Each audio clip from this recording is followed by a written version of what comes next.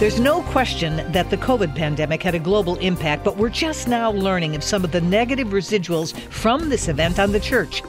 Here to unpack present-day issues from a biblical perspective is Janet Parshall. The UK and the United States are witnessing a decrease in the numbers of those who identify as Christian. Along with that comes an exodus out of the church and a younger generation abandoning Christianity altogether.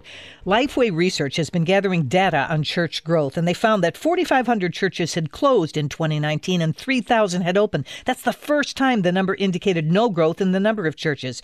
In 2014, there were 4,000 new churches opened and 3,700 that closed. Scott McConnell, the executive director of Lifeway Research, stated, "The closures, even for a temporary period of time, impacted a lot of churches. People breaking the habit of attending church means a lot of churches had to work hard to get people back to attending again." In the last 3 years, all signs are pointing to a continued pace of closures, probably similar to 2019 or possibly higher, as there's been a really rapid rise in American individuals who say they're not religious.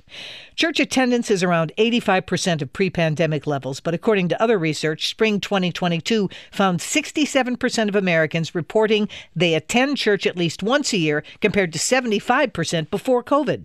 But turn down in church attendance is about more than a virus. More and more of the younger generation are turning their back on Christianity. Lifeway found that in 2017, people between the ages of 18 and 22 attending church regularly at least once a year discovered that now 7 out of 10 were not attending regularly.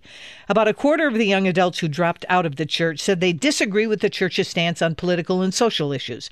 Churches were also deemed to be too judgmental and hypocritical, giving rise to more who identify as religiously non-affiliated or nuns.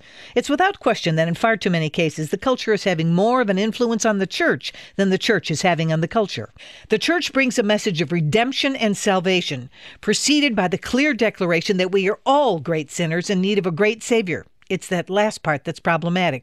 In a post-truth world where everybody gets to tell their own truth and decide who they are, whether it comes into alignment with how God made them or not, speaking biblical truth, even when it's done in love, will be a message resoundingly rejected in favor of the alluring message that we shall all be God's.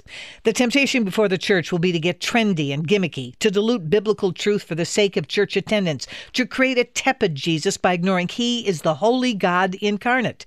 The gospel changes everything. His word comforts and convicts. The church's job is to hold out the word of life. Yes, churches are filled with imperfect people, but the church's number one job is to lift up the perfect Jesus. Those are my thoughts. I'm Janet Parshall. For more information, go to janetparshallcommentary.org or email us at janetparshallcommentary@moody.edu.